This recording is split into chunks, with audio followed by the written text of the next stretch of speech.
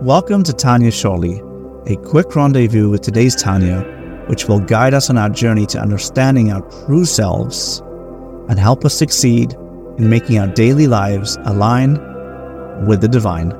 Let's get started.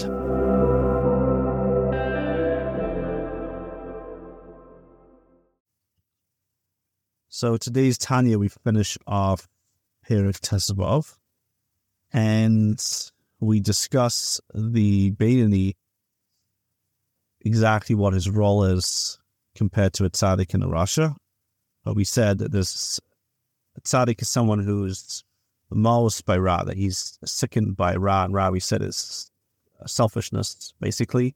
So a tzaddik is sickened disgusted by the fact that someone could be thinking about themselves. A rasha is completely controlled by his selfish desires. And the Beinoni has the selfish desires but doesn't act on them. And Alter Rebbe brings a chiddush that actually there's different levels in a Beinoni. There's a Beinoni that's an Oved Hashem and a basic Beinoni that's a Lo Yavadai. And in contrast, this was yesterday, we said there's an Eved Hashem, someone who's already achieved the level of Eved Hashem, that's a tzaddik. But the Beinoni is a level of Oved, he's still working on himself. And as we said yesterday, that sometimes a Beinoni could be a person that's Lo Yavadai, means he doesn't need to work because his Yetzer Hara is very quiet. In short, a person can have a naturally quiet Yetzer Hara, usually because he has a natural love for the Eibishter, or it could be, for example, a person's in a good setting, he's in yeshiva or something like that, like a bachar in yeshiva, and he's doesn't have to deal with the challenges or to fight with them on a daily basis, even though they're there.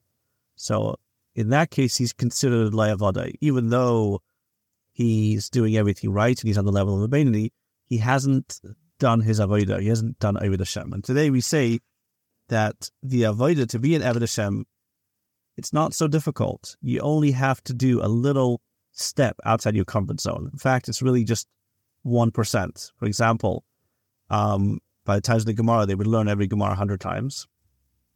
That was the standard in order to remember it. And if a person would learn 101 times, that's called an Oved Hashem.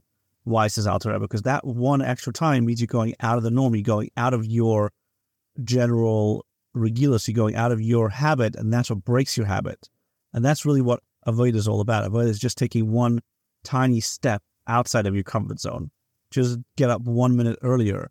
1 minute. You don't have to get up 2 hours earlier. Just get up 1 minute earlier. Think 1 minute chassidus when yesterday you didn't have that 1 minute. Just think 1 minute chassidus. That's all you have to do. You don't have to have this huge avodah. Just by doing that one extra minute of avodah is like that one extra time of learning is shakel, says the Alter Rebbe. It's equal to all those 100 times of learning. You learn those 100 times, you learn that one extra time is equal to that. For example, the Alter Rebbe talks about the reward. We see another Gemara which talks about the donkeys that it used to be that you would be able to rent a donkey to go to 10 miles for one zuz, to travel 10 miles. And if you want to go 11 miles, one extra mile, that would be double the price. It would be 2 zuz. And why is that? It's only a tiny bit more. And the answer is because it's out of the regulus. It was out of the norm. And this example shows us the reward, that going one step out of the norm doesn't just give you a tiny bit of a reward. It doubles your reward. That one extra minute that you wake up in the morning is worth double. There's actually a story with one of the Rabbeim that was told to learn a mimer, I think 40 times. I think it was Rabbi Rashab was told by his father to learn a mimer 40 times. And the Chassidim asked him, how was it to learn it 40 times? And he said it was, it was hard. And they said, each time did you learn it with a different beer? Did you learn it deeper? And he said, no, I just learned it the same way 40 times. And then they asked him, did you have a better understanding of the mimer when you learned it all the 40 times? So he said, yes. He said, not only that, but when I learned it the 40th time, my understanding of the mimer was greater than all those 39 previous times put together. That means each time it was growing. But the last time, he learned the mimer, understood the mimer better than all 39 times together. And obviously it's not just for rabbis, for any of us if we learn something so many times. So the idea is that just doing something a little bit more than we used to, just adding that extra minute is that is the machama that we have to do with the Yetzer Hara. Just adding a tiny, tiny bit creates a machama with the Yetzer Hara, and that forces us that breaks our selfishness, which is the Yetzer Hara, and it gives us selflessness, that 1 minute of selflessness, which is giving power to the Yetzer Tov, and that is called an Oved Hashem, and that is the ideal avodah of a Beinoni, is to push himself one step each day out of what he is used to doing.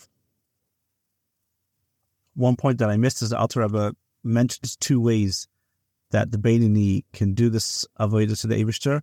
One way is by creating an ava in your mind to the Eibishter, means thinking about the Eibishter and how amazing the Eibishter is, and you create an ava through contemplating on the Eibishter. And the second thing is having an ava mesateres and arousing that, being ma'orer your innate love that you got genetically from Avram Avinu. You can wake up that love for the Eibishter as well. So either way, you have to increase your love, but you can either create a new love, which is called an Ava Rabbah, and that's called Avodah Tama. That's the perfect avodah for the Beinoni. Or you can just awaken your love, which still gets you to the level of an Oved Hashem, but it's not called the perfect avodah because you're using like an existing love and you're just bringing it back, and that's still good. But the perfect avodah is to add and create a new love, which is called Avodah Tama.